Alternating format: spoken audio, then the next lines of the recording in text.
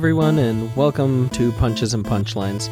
Unfortunately, Fritz and I were extremely busy this week, and so we're not going to be able to have a regular episode like we usually do. So what we're going to do is we're going to take the fights from last weekend, and we are going to add them up together with the pay-per-views from this weekend. So from last weekend, we had Virgil Ortiz Jr.